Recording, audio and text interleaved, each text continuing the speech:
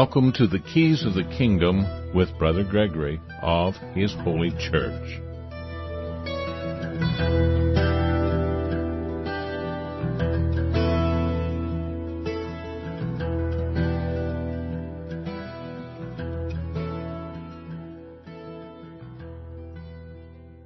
Well, welcome to Keys of the Kingdom. I'm Brother Gregory, and again, we're going to be talking about the Kingdom of God. Now, this morning's show, we had 2 hours this morning, and it was talking about Amos, and we were in Amos 9, and now we have at least 9 hours up on Amos. Although, actually, we don't have the 9th one up, but we will get it up here within 9 days. And that will cover Amos, basically, one of the things that I was going over at the last of the show, and we'll give other examples of that here in this show.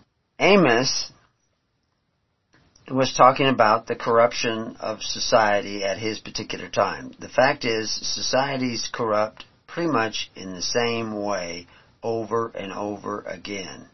They continue to make the same mistake, because we're the same today as we were yesterday, and God is the same today as He was yesterday. But it's built into the system, and that is what theology is all about, the study of God is all about, is to know exactly how the universe that God created works, how it functions in the world, and how we would relate to the things in the world according to the way it functions. And so we have to know what that is and how that operation of God's creation, the law of nature, nature's God, actually functions, so that we can, perceive what's going to happen and what is actually a part of the process of creation. Because God isn't sitting up there deciding, well, I think I will destroy these people now, or maybe I'll do that tomorrow, or whatever. God is built in to the system of God. What the theologians of old, the prophets of old, I should use the word prophets to distinguish them from modern theologians, but theology is just the study of God. They were studying God and the God of nature, and even Jesus talks about the fact that nature should reveal these things to you, how God works, how He functions. And if you were to try to form an intentional community, you would run into all kinds of obstacles, and they would be the exact same obstacles that were run into by humans in forming an intentional community thousands of years ago. Exact same obstacles that were run into by Israel when they were trying to figure out how to be a free people. They had come out of Egypt, and they had already started learning some of those lessons of coming out of Egypt even before they came out of Egypt, which is what the plagues were all about. We've explained that many times. But once they came out, then they were constantly, like with Dathan and others, they were tempted to go back in. The golden calf was a return to Egypt. It wasn't that they were going to go back and see the pyramids. It was the fact that they were returning to the bondage of Egypt, because that's what Egypt means. It means bondage. And they were brought out of Egypt, brought out of bondage, but now they were returning to it, and they were doing it by setting up a golden calf. Well, how was setting up a golden calf bringing them back into bondage? What were the arts of the temple that we see Aaron knowing, that allowed him to receive the gold that the people broke off and gave to Aaron, and then he took it and put it into the golden temple? Well, we have whole articles and audios on the not golden temple, but the golden calf. That a golden calf was just a reserve bank, and they were setting up a banking system where your wealth was deposited somewhere else, and you had to defend everybody's wealth, including your own, which was in the golden calf, or you would be destitute. And so it was a way of binding the people together. That's not the way of the kingdom. That is not the way that God wants you to be bound together, and Christ taught you that way. And of course, Moses was teaching the people that way, and he says, no, I don't want you to go back to Egypt. I don't want you to be bound by taskmasters or covenants. I mean, that's even part of the Ten Commandments. Thou shalt make no covenant with them, nor their ruling judges. They put the word God there, which is Elohim, or Theos in the Greek, but basically that means ruling judge. Now we have all kinds of articles that show you that on the U.S. government website it talks about the painting in the Capitol Dome raises Washington to the rank of God. He wasn't really raised to the rank of God, but he was the appointer of gods. And that's why the painting is named Apotheos, which means appointer of gods. And of course, still to this day, the President of the United States appoints the gods of the United States. You say, whoa, wait a minute, what gods? We don't have any gods. Well, the Supreme Court. The Supreme Court is the ruling judges of the United States. They say what is good and what is evil, what is right, what is wrong, what is in compliance with they're allowed to do according to the Constitution, which is their Bible, and what is not in compliance. They can't go out and start looking up in Deuteronomy and find out what they can do and can't do, or say and can't say. They look it up in the Constitution. And we point out in the book, Contracts, Covenants, and Constitutions, which is free online, and we have lots of articles that cover the same topic, that there were 5 things that the Bible tells you to put in a Constitution, and only 4 of them show up in the U.S. Constitution. So, they're not consulting God, they're not consulting anything but the Constitution, and deciding what is good and evil. Including Roe versus Wade, and whether, they haven't decided this yet in the Supreme Court, but in the lesser courts they have decided that, guys get to say they're girls and get to act like girls and go where girls go and compete against girls and beat their brains out in wrestling matches if they think they're girls.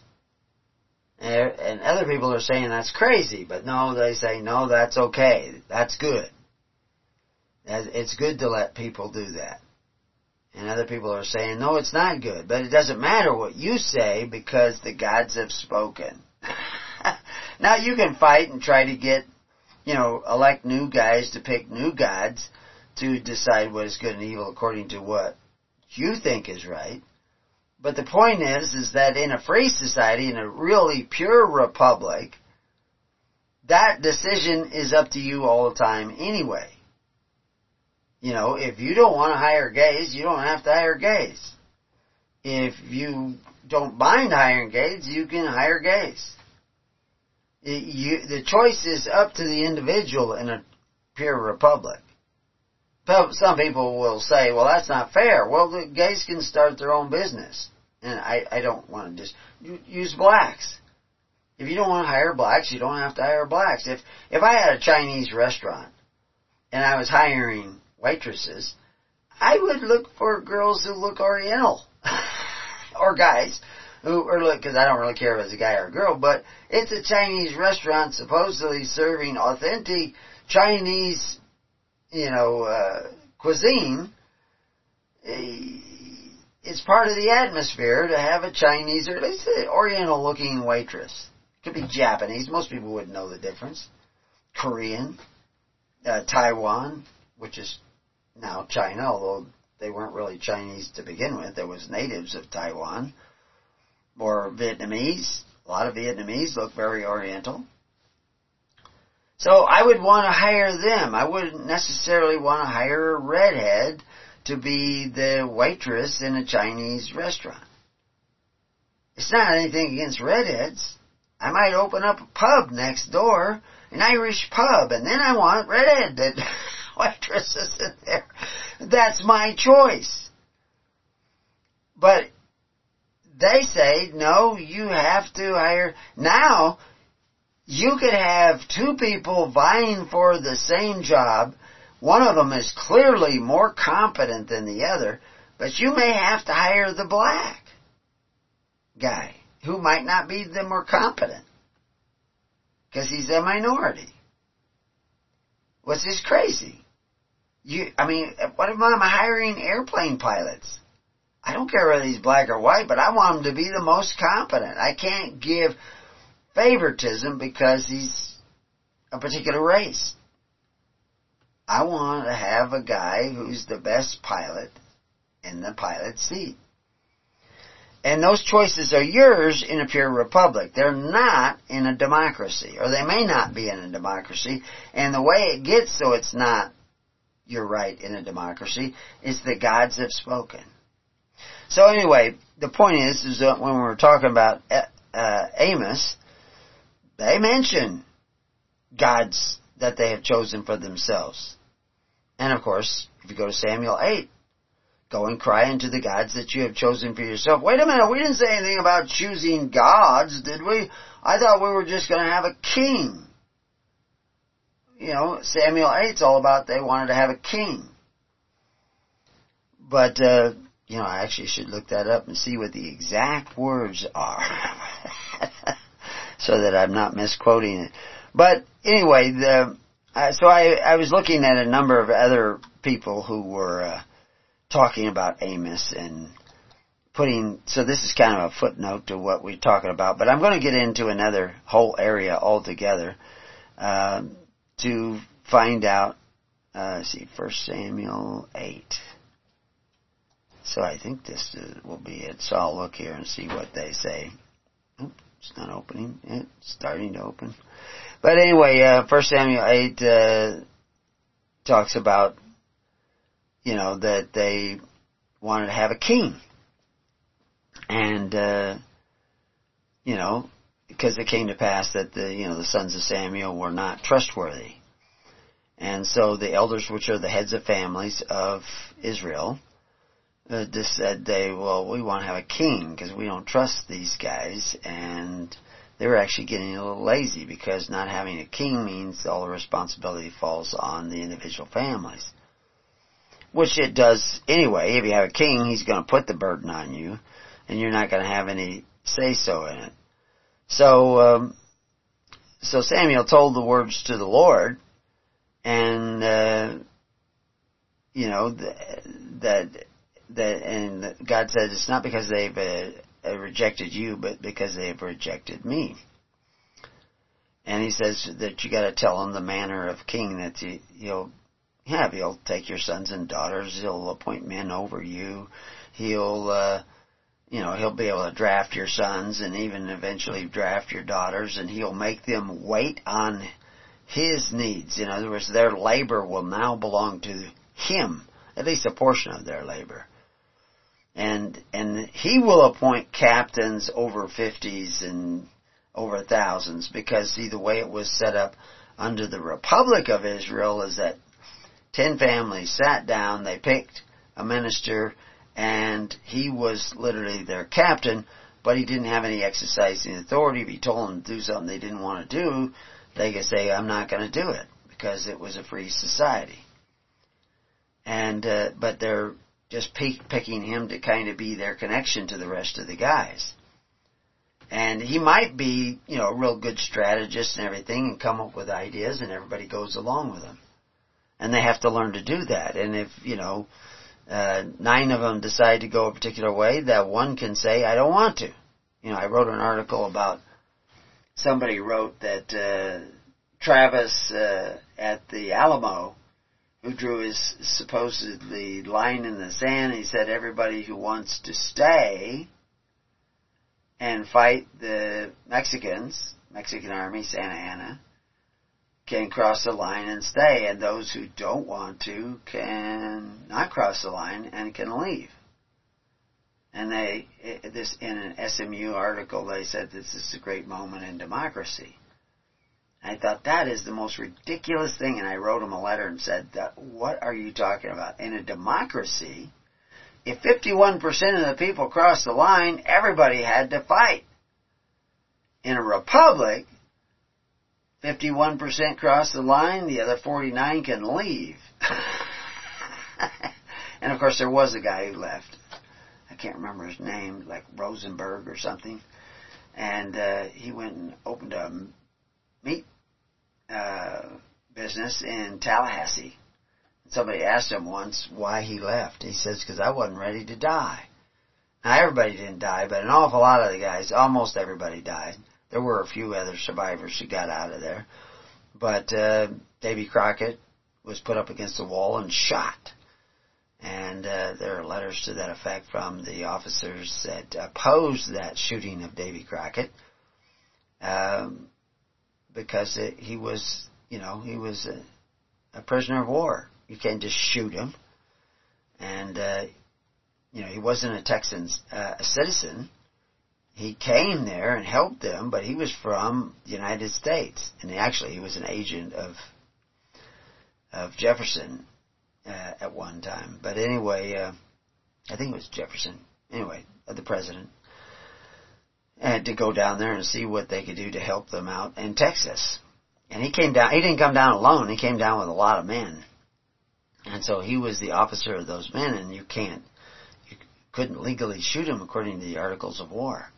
But Santa Anna did. But anyway, back to the story of, in a republic, you don't have to go along with the captain. He's elected the captain, but if you think he's going down a rabbit hole or a dangerous place and you think it's a mistake, you can speak up and say, I don't want to go. But in a democracy or a totalitarian dictatorship, you elect the guy, he gets to tell you where to go. And if he elects gods who decide what is good and evil, you have to go by along with that, or suffer the consequences. And of course, that's what a lot of people are doing now, suffering the consequences. Just talk to somebody who's they're trying to force them to get a vaccination at work. As a matter of fact, I've had a number of people contacted. What do we do? What do we do? Well, if you were sitting down in the tens, hundreds, and thousands, everybody who was a Christian was sitting down in the tens, hundreds, and thousands, taking care of all their social welfare through faith, hope, and charity, like we're supposed to be doing, mass mandates wouldn't mean a thing. They couldn't force you to get it. You would be in too great a position of power. You wouldn't be in power over other people, but you would be empowered by the fact that you were organized. Right now, I have sheep out on the desert, and I let them into a much larger field, and I'm not watching them because I'm in here talking to you. I have to get it set up so that I can do this out in the desert and watch those sheep out there. They may just come home any day, any minute now, just come walking down the road coming home. But they will all be together because they know how to stick together. They're range sheep. They're not farm flock like you guys. They go this way and that way, and oh no, I found some clover over here and everybody's going that way, but I'm not going to follow them because I got to eat this clover over here because this is really tasty, and it's all about your belly. It's all about what you want. That is not going to be a free society. People talk about that all the time, is that people get busy and they can't show up for a congregational meeting. Well, then they're not going to be free.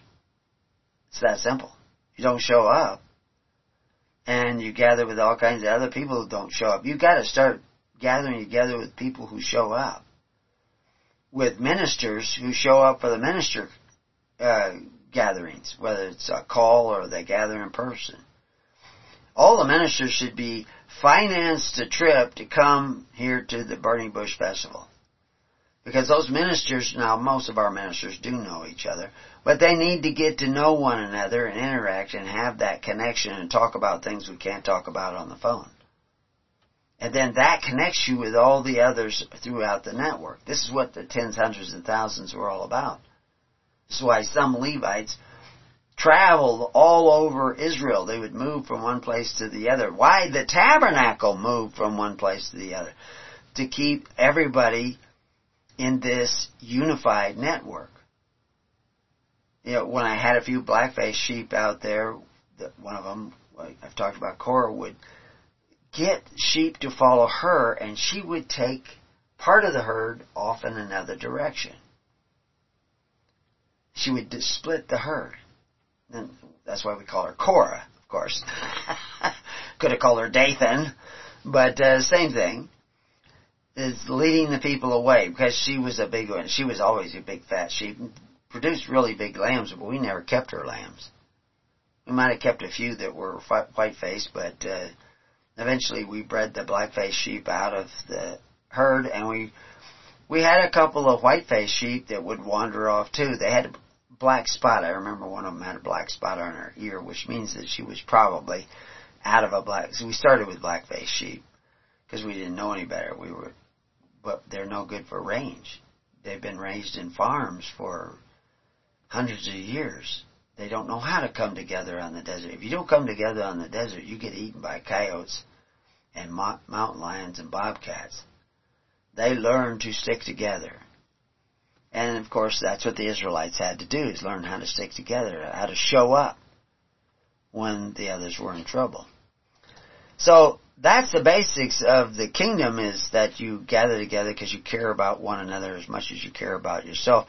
I read Chuck Swindoll's overview of Amos, and in it he says they were selling off needy people for goods, taking advantage of the helpless, oppressing the poor, and the men were using women immorally.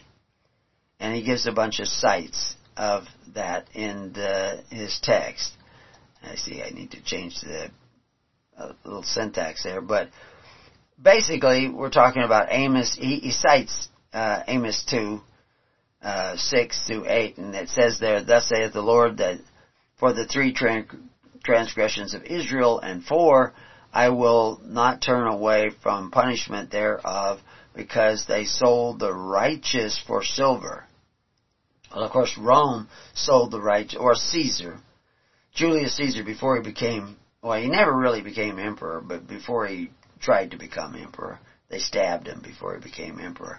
But in order to become as wealthy as he was and as popular as he was, he sold the Gauls into slavery, made millions and millions of dollars, became this fabulously wealthy person. And they were able to do that because they changed one of the rules in organizing the Roman army, which is contrary to what the Bible says. Of course, they weren't following the Bible. They did when they first started. They organized the original republic much along the lines of the early Israelite republic. But they were straying from that. And so now we're at, they were almost 500 years old, 450 years old as a republic, and they were deeply into decay by that time. But then one of the worst things is they allowed the generals, if they took a spoil, they could sell that to fund the army rather than they fund the army.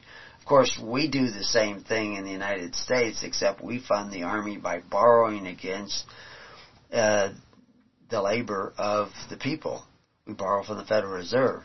Another whole thing, but actually Amos talks about that kind of stuff too, and of course, like I just said at the beginning of the show, that's what the golden calf was. It was like a Federal Reserve. You put all your gold in a central treasury, and that's what, shortly after we had the Federal Reserve, with HJR 192, they outlawed private citizen owning gold. Now, you can have gold now, but you don't have it as a lawful title. You have it as a legal title. If you're not following all that, you have a lot to learn. But basically, what they're talking about, they sold the righteous for silver and the poor for a pair of shoes. So people didn't care about their neighbor. They would sell their neighbor into bondage. And of course, we do that. That's what all the welfare in the United States is funded by men who exercise authority one over. They call themselves, the Democrats or the Republicans, that we're going to provide you with these benefits. They don't provide any benefits. They take away from your neighbor. So what you're doing is you're selling the righteous for silver, or actually you don't even get silver, for Federal Reserve notes and Medicare, Medicaid, etc. And for you want an EBT card. and you don't mind, you have become accustomed to living at the expense of others and depending for your livelihood on the property of others, and that's what Amos is talking about there. And you can go, this is in Amos 2, 6, and 7 goes on to say, that pant after the dust of the earth on the head of the poor and turn aside the way of the meek. The way of the meek is that I need help. I'm financially burdened, I need an operation, whatever, and I start a GoFundMe. Except you don't have to do that if you were actually sitting down in the tens, hundreds, and thousands. You take it to your minister would take it to the congregation. If it's more than the congregation could handle, he would take it to the 9 other ministers he congregates with and say, I've got somebody, he's a really good guy, he's a really hard worker, and he needs help. His house burned down. We need to build his house. The Amish do that. Your barn burns down in the Amish, the next day guys are showing up with lumber. Even up here in Christmas Valley, a guy got hit.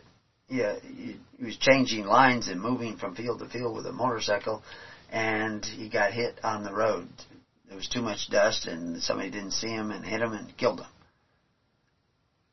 And his family was devastated. He was really a good guy. All the local ranchers, local farmers, showed up when his hay needed cutting. They showed up and cut his hay. They never even talked to the widow. They just did it. They just showed up and cut his hay and stacked the bales and put him in the hay lot. Now his son was growing up and was able to, and his dad was still there, his family farm kind of thing. Although they had, it doesn't matter the division. The point is they were all helping one another. There's still some of that in this community, but in Israel, that was the way it worked. You didn't apply to the government. You were the government. But at the time of Amos, no, not so much. They had a king already. And he was in the process of taking, forcing offerings, funding the church with the offerings he forced, the church in the wilderness, the Levites, the high priests. And Amos is coming out and saying that, this is bad. This is why he's talking about this in chapter 2. Made to profane the holy name by this covetous practice. And laid themselves down upon the claws laid to pledge by every altar. In other words, they're promising, that's the thing. When they were doing this at the time of Herod, you sign up for Herod's system of social welfare run through the temple and the Pharisees. And then you had to pay in. That's Social Security. That's the Corban of the Pharisees. It's a pledge. You promise to pay in, and they promise to help you out based on whatever they have in their treasury, which the word Corban is also translated treasury. It should be translated welfare. The welfare of the Pharisees makes the Word of God to none effect because it's based on forced offerings. But everybody likes it, so it goes on in Amos, they drink the wine of the condemned in the house of their God, small g. Because it isn't the God of heaven who decides how that money is distributed. It isn't the ministers who work for Christ or work for Moses in the days of Amos. It's the ruling judges. The right hand and the left hand are mixed. Amos 3:10, he also quotes that, and he says, for they know not to do right, saith the Lord, who store up violence and robbery in their palaces. Well, what are they talking about? Well, it's the same thing that Polybius was talking about. When Polybius said when the people became accustomed to live at the expense of others and depend for their livelihood on the property of others because they had he says, an appetite for benefits. Just like in Proverbs where it says if you have an appetite for the dainties of the king and you sit down to eat with him, put a knife to your throat because he serves you deceitful meats because he's going to trap you in a net. He's going to bring you into bondage. But Polybius goes on and says that they will institute the rule of force and violence. And that's what happened. That's what FDR did. You're not taking care of the poor through faith, hope, and charity anymore. I don't care if your church takes up a little collection now and then. 80 to 90 to 100% of the charity that is going on in your congregation is by those men who use force. Not like John the Baptist, who said share. Not like Jesus, who said share. Like Cain, who was going to force and plow the Adamah. Like they were doing with Jeroboam and other leaders. Well, Saul started it.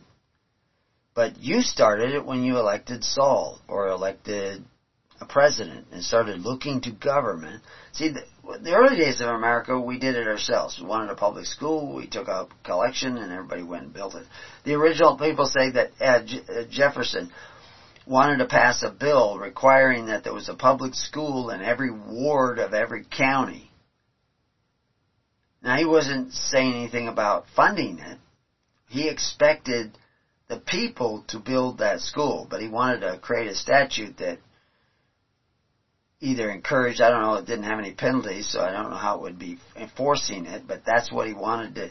The statutes were telling you how to do it, and he was saying that every ward would build a public school. And but it wasn't about funding it.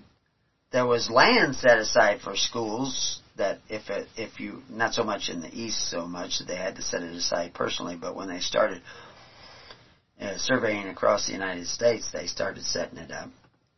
There was a section of land in every township that was nobody could claim it belonged to that township for educational purpose. Now they would either sell off that land, but then that money, when they sold off that land, had to go to education, and so you ended up with small schoolhouses all over the place because they saw how important. They wanted you to leave some room for education, and they did.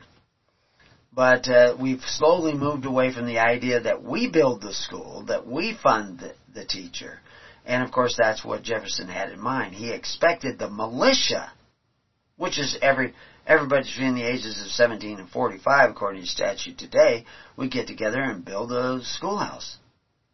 It wouldn't have to be real big because it's only serving a ward and there's only so many people living there. But if it needed to be bigger, they'd add on more to it and build bigger. And they would get a teacher and they would pay the teacher to help teach the kids. Now, they might have classes twice a week. They might have classes more often. That was for them to decide. And that's what they did. But we see here in Amos, they're talking about if you want these things, you get a government that does it through force. They force an offering like Saul. Amos 4:1, he also quotes, and when I'm talking about quoting, I'm talking about Chuck Swindoll. And he says there in 4:1, hear this word, ye kin of Bashan. And we've talked about Bashan. You can go and look in Amos 4, and we cover some of this in that. But Bashan are in the mountains of Samaria, and the mountains of Samaria are the sources of your information. The mountains of Samaria would be, generally speaking, the Levites. Not always, but the Levites, because they're the ones who take the time to communicate and find out what's going on here and what's going on there, and if there's a plague coming, if there's a drought coming, if there's an army coming. They're the communication pipeline for the nation, because they meet with the people, and the people tell them what's going on, and then they meet with other ministers, and they tell them, and then they meet with other ministers, and they tell them, and that's a network. Well, the mountains of Samaria is that group that's going to be informing you. But if they weren't informing the people of Amos, they had become blind guides, just like the Pharisees. And he says, which oppress the poor, which crush the needy, which say to their masters, bring and let us drink.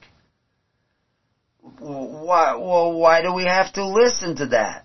Well, they had to then, because they were now building a city of blood. And, I put a link on in Amos 9 showing how Nahum was talking about the city of blood, and people will say, and somebody brought it up, that nowhere does Amos talk about a city of blood. Well, they talk about it in lots of places, but basically, it's the same thing that Jesus is talking about, taking a bite out of one another. The same thing that Proverbs is talking about when he says, when you sit to eat the dainties of the king, where did the king get the dainties? Did he force an offering of the people? Or is the king entirely supported by free will offerings? If he's not supported by free will offerings, you're not free. If he can force the offerings of the people, you're not free.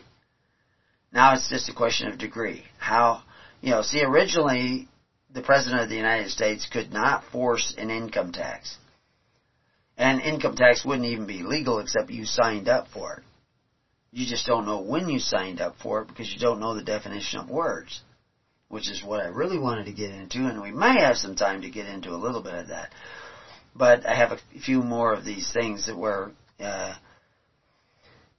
he's talking about, let's see, in Amos, we have chapter 5 and chapter, I think the last one was chapter 8. Was it chapter 8? Yeah, chapter 5 and chapter 8. So in chapter 5, it's verse 11, for as much therefore as your treading is upon the poor, and of course, like I was just saying, the poor widow lady next door, her taxes were higher than the guy who built a brand new house, and her house was a shack. How did her taxes get so high?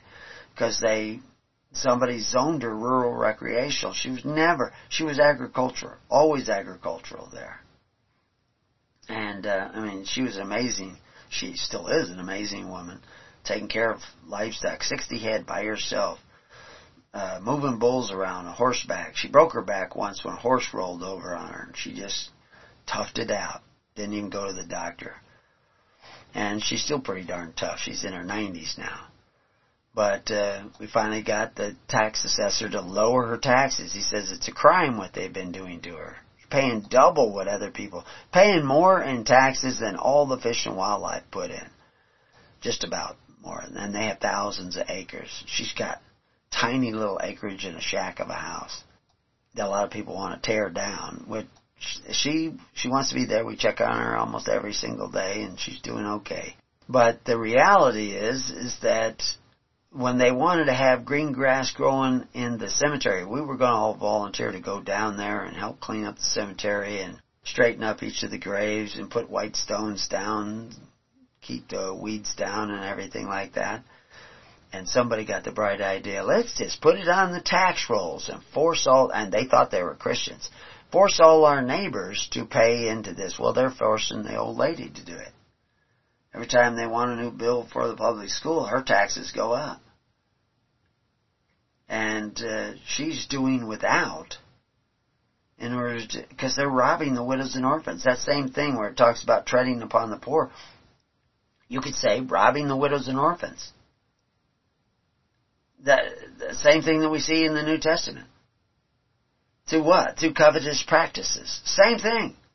It's just using different words to describe the same thing.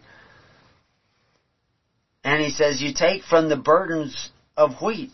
You take from her share of the food to do what you want to do. And then he says, you have built houses of hewn stone. The altars were to be built of unhewn stone. And the temple was built of unhewn stone. Hewn stone means you're exercising authority over the houses of the people. If she were to build a really nice big house, her taxes would go up.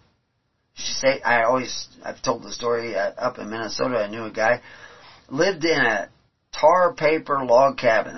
He kept the wind out with chinking and tar paper. No siding on the house. Had a bunch of kids. Worked really hard. Kids were all, it kind of looked like mom and pa kettle. And, but they were a pretty good family. Well, he finally saved up his money and he put in plumbing. He didn't have plumbing. And then because he's got water running in the house and plumbing and toilets and all this stuff, he replaced the tar paper. He left the tar paper, but he put siding over it to cut out that wind, make the house much more cozy and all this stuff. And they tripled his taxes. And he was just living with that. And so this old guy, he went and pulled out the plumbing and threw it in the yard and ripped off this siding. Told him, come back and put the taxes the way they were. He'd scraped to save up his money to do this, and then the first thing they do is try to take more money from him. He just couldn't live with it. You all are accustomed to it. Of course, you want to tax the rich more than you, but you get taxed and you get complacent with it. So it's okay. And I'm fine with that. I'm just telling you that makes you a slave. Through covetous practices like that, you become merchandise because you were willing to take from, and this is what Amos is talking about. He's talking about, for as much as you've been treading on the poor, which the guy was certainly poor. He wasn't rich because he finally got a toilet in his house and running water in his house and got some siding on his house. He wasn't rich. He scrimped and saved and worked like a dog. I could tell you all kinds of stories. The guy was quite the character, but he was a great guy. You have planted pleasant vineyards, but ye shall not drink wine of them. Why? Because somebody else gets to take it off the top. Which we talked about in Amos. You know, the king's mowing and the grasshoppers, which are the swarms of offices appointed by the crown of the king, which I mentioned Nahum in here because Nahum uses the same phrase in that. He doesn't use the city of blood. Well, Nahum does, but Amos doesn't. But he's describing what this city of blood does. He just doesn't use that particular phrase. For I know your manifold transgression and your mighty sins. They afflict the just. They take a bribe. What do we hear with the $1 trillion infrastructure bill that they're trying to, multi-trillion-dollar infrastructure bill? Guys who are telling the truth about that, which is not most of the news, are saying that this is going to make millionaires richer and richer and richer. It's all about paybacks and payoffs. And, you know, anybody could show this. News media could go find it out and put it out there, but everything is so corrupt. But if you were in the tens, hundreds, and thousands and meeting once a week to care about one another as much as you care about yourself, you would have the network to ward off these guys. We could have lowered that woman's taxes 5 years ago. But we're the only ones fighting for righteousness.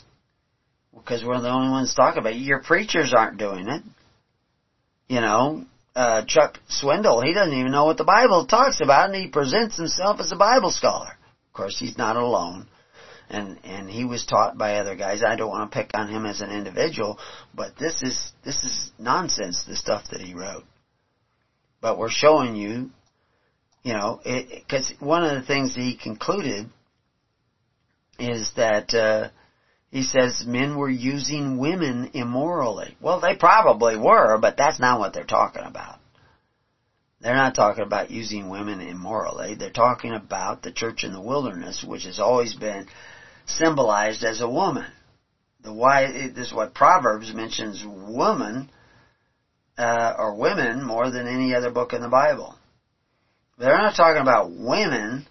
They're talking about the caregivers of society, which is supposed to be the church. I mean, the caregiver of your family is your wife and your mother and maybe even your daughters, because it's in the nature of a woman to be more of a caregiver. You know, these transgender guys, I don't see them as caregivers, most of them. I see them as irate. Well, we won't say the word. Because you see them, you know, they don't even know what a woman is. Their attempt at imitating a woman is often terrible. I have seen a few transgender people that actually a little hard to tell. Most of the time it's pretty easy to tell. Sometimes it's shockingly easy to tell. But it's delusional. And I don't want to pick on them. I understand it's a dysphoria, but I could help them with their dysphoria because I know where a lot of it comes from. And if they're honest, we can find it out. And there's lots of people who recover. You don't have to beat them up. You don't have to be mean to them. But you could help them. But these transgressions they talk about, and they've repeated this many times, and your mighty sins is the fact that you're coveting one another's goods and you're taking bribes. in your this is why all these guys are becoming millionaires who are in Congress earning $250,000 salary. How do you become a millionaire in 4 years on that? What'd you do? You know, you didn't write a bestseller book. Anyway, they turn aside the poor in the gate from their right. From their right. Their right to, they built the house. Why do you get to take more? Because they built the house. Did you build the house? You've gotten so used to it, you don't even see the immorality of that. Amos, now in 8, verse 4, I guess it is. Hear this, O ye that swallow the needy, even to make the poor of the land to fail, saying, when will the new moon be gone? The new moon, the festivals and everything, that we may sell corn in the Sabbath, and we may set forth wheat, and making the ephah small. Inflation! Making the ephah small, making the dollar worth less. Like I said, when my parents got married, they could buy a brand new house, or a pretty new house, with solid oak floors, maple cabinets for $3,500. The same house would go for $300,000 today. $3,000 to $300,000. Somebody made the dollar small. Actually, the ephah is the weight of measure. So it's not just in weights and measures. You could buy a modius of wheat, 30 pounds of wheat, at the time of Jesus Christ, for about 6 denarii. That'd be 60 cents. Silver. About. That's probably closer to 50 cents silver. 30 pounds. What does it cost you now? You could, if you had silver dimes, you could still buy the same amount of wheat. But with non-silver dimes, no. It's going to cost you probably $9 to buy 50 pounds, maybe more, $12. I haven't bought wheat in a while. And it's probably going to get more expensive because we're going to see another round of inflation. That we may buy the poor with silver and the needy for a pair of shoes, and sell the refuse of the wheat. But anyway, so what they're talking about in these things, and it goes on to say, drunk in their own economic success and intent on strengthening their financial position, the people had lost the concept of caring for one another. Swindle doesn't care for one another. 90% or more of the charity in the congregation of Chuck Swindoll is taken care of by men who call themselves benefactors but exercise authority. He and all the other ministers, and I'm just quoting him and giving him the credit, but I mean, I don't want to select them out, are taking a bite out of one another. You're all taking a bite out of one another. You're building a city of blood by taking blood. You're not to eat meat with blood in it. If it was not freely given, then there is blood in it. You are using force and violence to collect the welfare of your society, and even borrowing against the future. So you're destroying the whole of your society. So anyway, covered that. I wanted to get through that. But then I wanted to take a look at, somebody else was talking about an intentional community and wanted to look at the practical aspects of an intentional community. And he wants to let people come out to a piece of ground that he has. Of course, we have a piece of ground. We could do that here. And we could do that through the church. And he's not that far away. He could be a part of it here. But he's kind of reinventing the wheel over there with his own workshop. But maybe he needs to learn something there. But anyway, he's talking about the vision is to have a community of individuals, practical, sustainable lifestyle, recognizing the diversity of individuals who interact in harmony amongst themselves and with their natural surroundings. Each is granted a wide latitude of choices. Now, in the kingdom of God, you're given all kinds of choices. I mean, of course, now if you tried to do some things that are really bad, we have to have, nothing to do with you.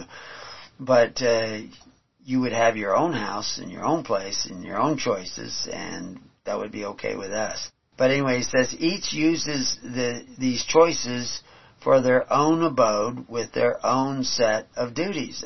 That's right. In the kingdom of God, it wouldn't be on the church property, but there's actually a lot of property around us that people could buy up and do it here. But maybe you should be in your area doing it. And so I think that's perfectly okay that each individual does it in their own area. But they would own their own land. Somebody's approaching me, well, they wanted to get together with somebody and buy property with several people, several families, and buy property.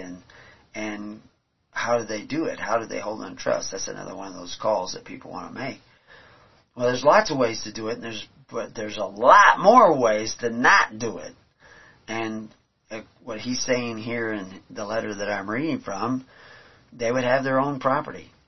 They would have their own abode, their own land. And as individuals, they make their own choices in their own families. But that's the whole thing with the kingdom. But that's why you sit down in the tens, hundreds, and thousands in free assemblies to start creating the connections necessary for a free society. So you can do what you want, but you need to show up for others, just like those sheep out on the desert.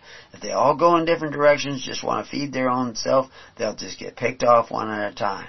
But if they move together, and we don't all have to walk in a big crowd, but they move together with the shepherd of the Holy Spirit guiding them, they will be able to navigate through a treacherous world and remain free. And that, of course, is what the early church was doing in the early congregations that the early church served.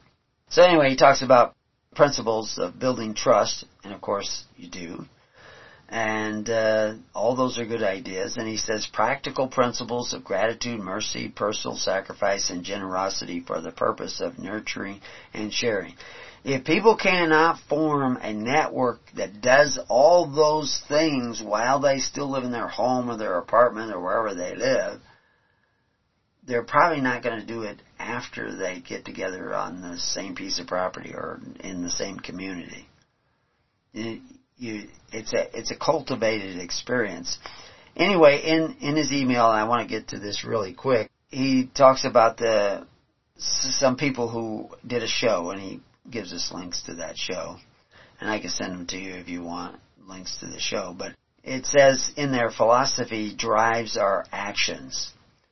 And he talks about a legalist acts differently than the one like Socrates. And two views are explained in this long video presentation. And it's a video presentation of Giuliani, Romanello, and Gilad Atzmon. And they're both very smart people, and they're interviewed by Jason Bosch. So you want to look up those names, Giuliani, Romanello, and Gilad Atzmon, A-T-Z-M-O-N, interviewed by Jason Bosch, so you can probably find that. But actually, it isn't philosophy that drives action. It's values. And I say that because I'm breaking it down one more level. And they had a long conversation. I listened to as much of it as I possibly could because it was a long deal and I got lots of interruptions. But values drive action.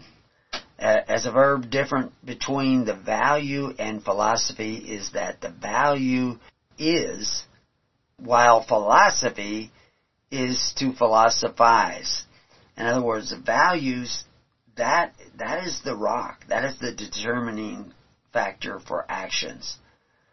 Talking about it isn't really, and of course this guy who was saying this was a philosopher, and so that he would say that, but it's actually the values, and where do you get your values, and how do you get your values, and that of course is what the Bible is talking about, is what is valuable. You know, philosophy may be the love of wisdom, but it may be the love of self too, because there's a lot of philosophers who are full of themselves. So the degree of importance to be given to something as far as reason is concerned, again, depends upon what you value. If you do not value your neighbor as much as you value yourself, you're not going to cut it. It's not going to work. And that's the ultimate message of Christ, is that He valued you and the people who followed Him more than He valued Himself, and He's willing to sacrifice Himself. Now, you don't all have to get crucified, but you have to be willing to sacrifice yourself, and if you're willing to sacrifice yourself, you will show up But one of the things that I was impressed on, and I have to get to this really quick, is that in listening to their talk, and I took all kinds of notes, so we may visit it again at another time, is that freedom is the right to choose and the right to create for oneself the alternative of choice. Without the possibility of choice and the exercise of choice, a man is not a man, but a member, an instrument, a thing. You do not want to become a member, an instrument, or a thing in whatever gathering you make. But they did not understand religion. The one, Juliana, who I have a great deal of respect for, she's a pretty smart lady. But she says the Jews are a priestly people and therefore they needed followers. Nope. For one thing, religion is how you take care of the needy of society. It's not what you think about God. Priestly means they receive the free donations of the people. That's what a real priest is. There's a lot of priests out there who force the donations. That's why they get kings, to force you to contribute. But the actual, and that's what the Jews did. That's what the Pharisees did. They got wrong. Their Corban, that's why their Corban made the Word of God none effect. But the priestly are supposed to be taking care of the needy of society. But they should do it, if they do it as the Jews should have been doing it, through free will offerings. That's pure religion. Doing it through forced offerings is not pure religion, even if it's only a portion is forced offerings. So legalism is, look up legal charity, and you'll see what legalism is. That you think everybody should pay 10% or 20%, everybody should contribute to what you want, and you're going to force them. That's legalism. And you don't want to go down that road. You want pure religion, which is unspotted by the world of legal charity. In your congregation, there should be no need for legal charity because you've gathered together to take care of the needy of society if they arise with other people, as if you cared about them as much as you care about yourself. Within that realm, within that formula, you have the right to choose how to do that. And it's between you and God. And if you don't have that going on in your society, you're not a free person. And you're not going to be free until you want that to go on in your society. So I have lots of notes we can look at on this at another time. But we're at the end of the show. And I see, well, we had a lot of people joining us. I don't see anybody asking to talk, and we don't have enough time anyway. So I just want to thank you for coming. Peace on your house. Join us on the Living Network at hisholychurch.org or preparingyou.com. And if you want to come to the Burning Bush Festival, let us know. Till then, peace on your house. God bless.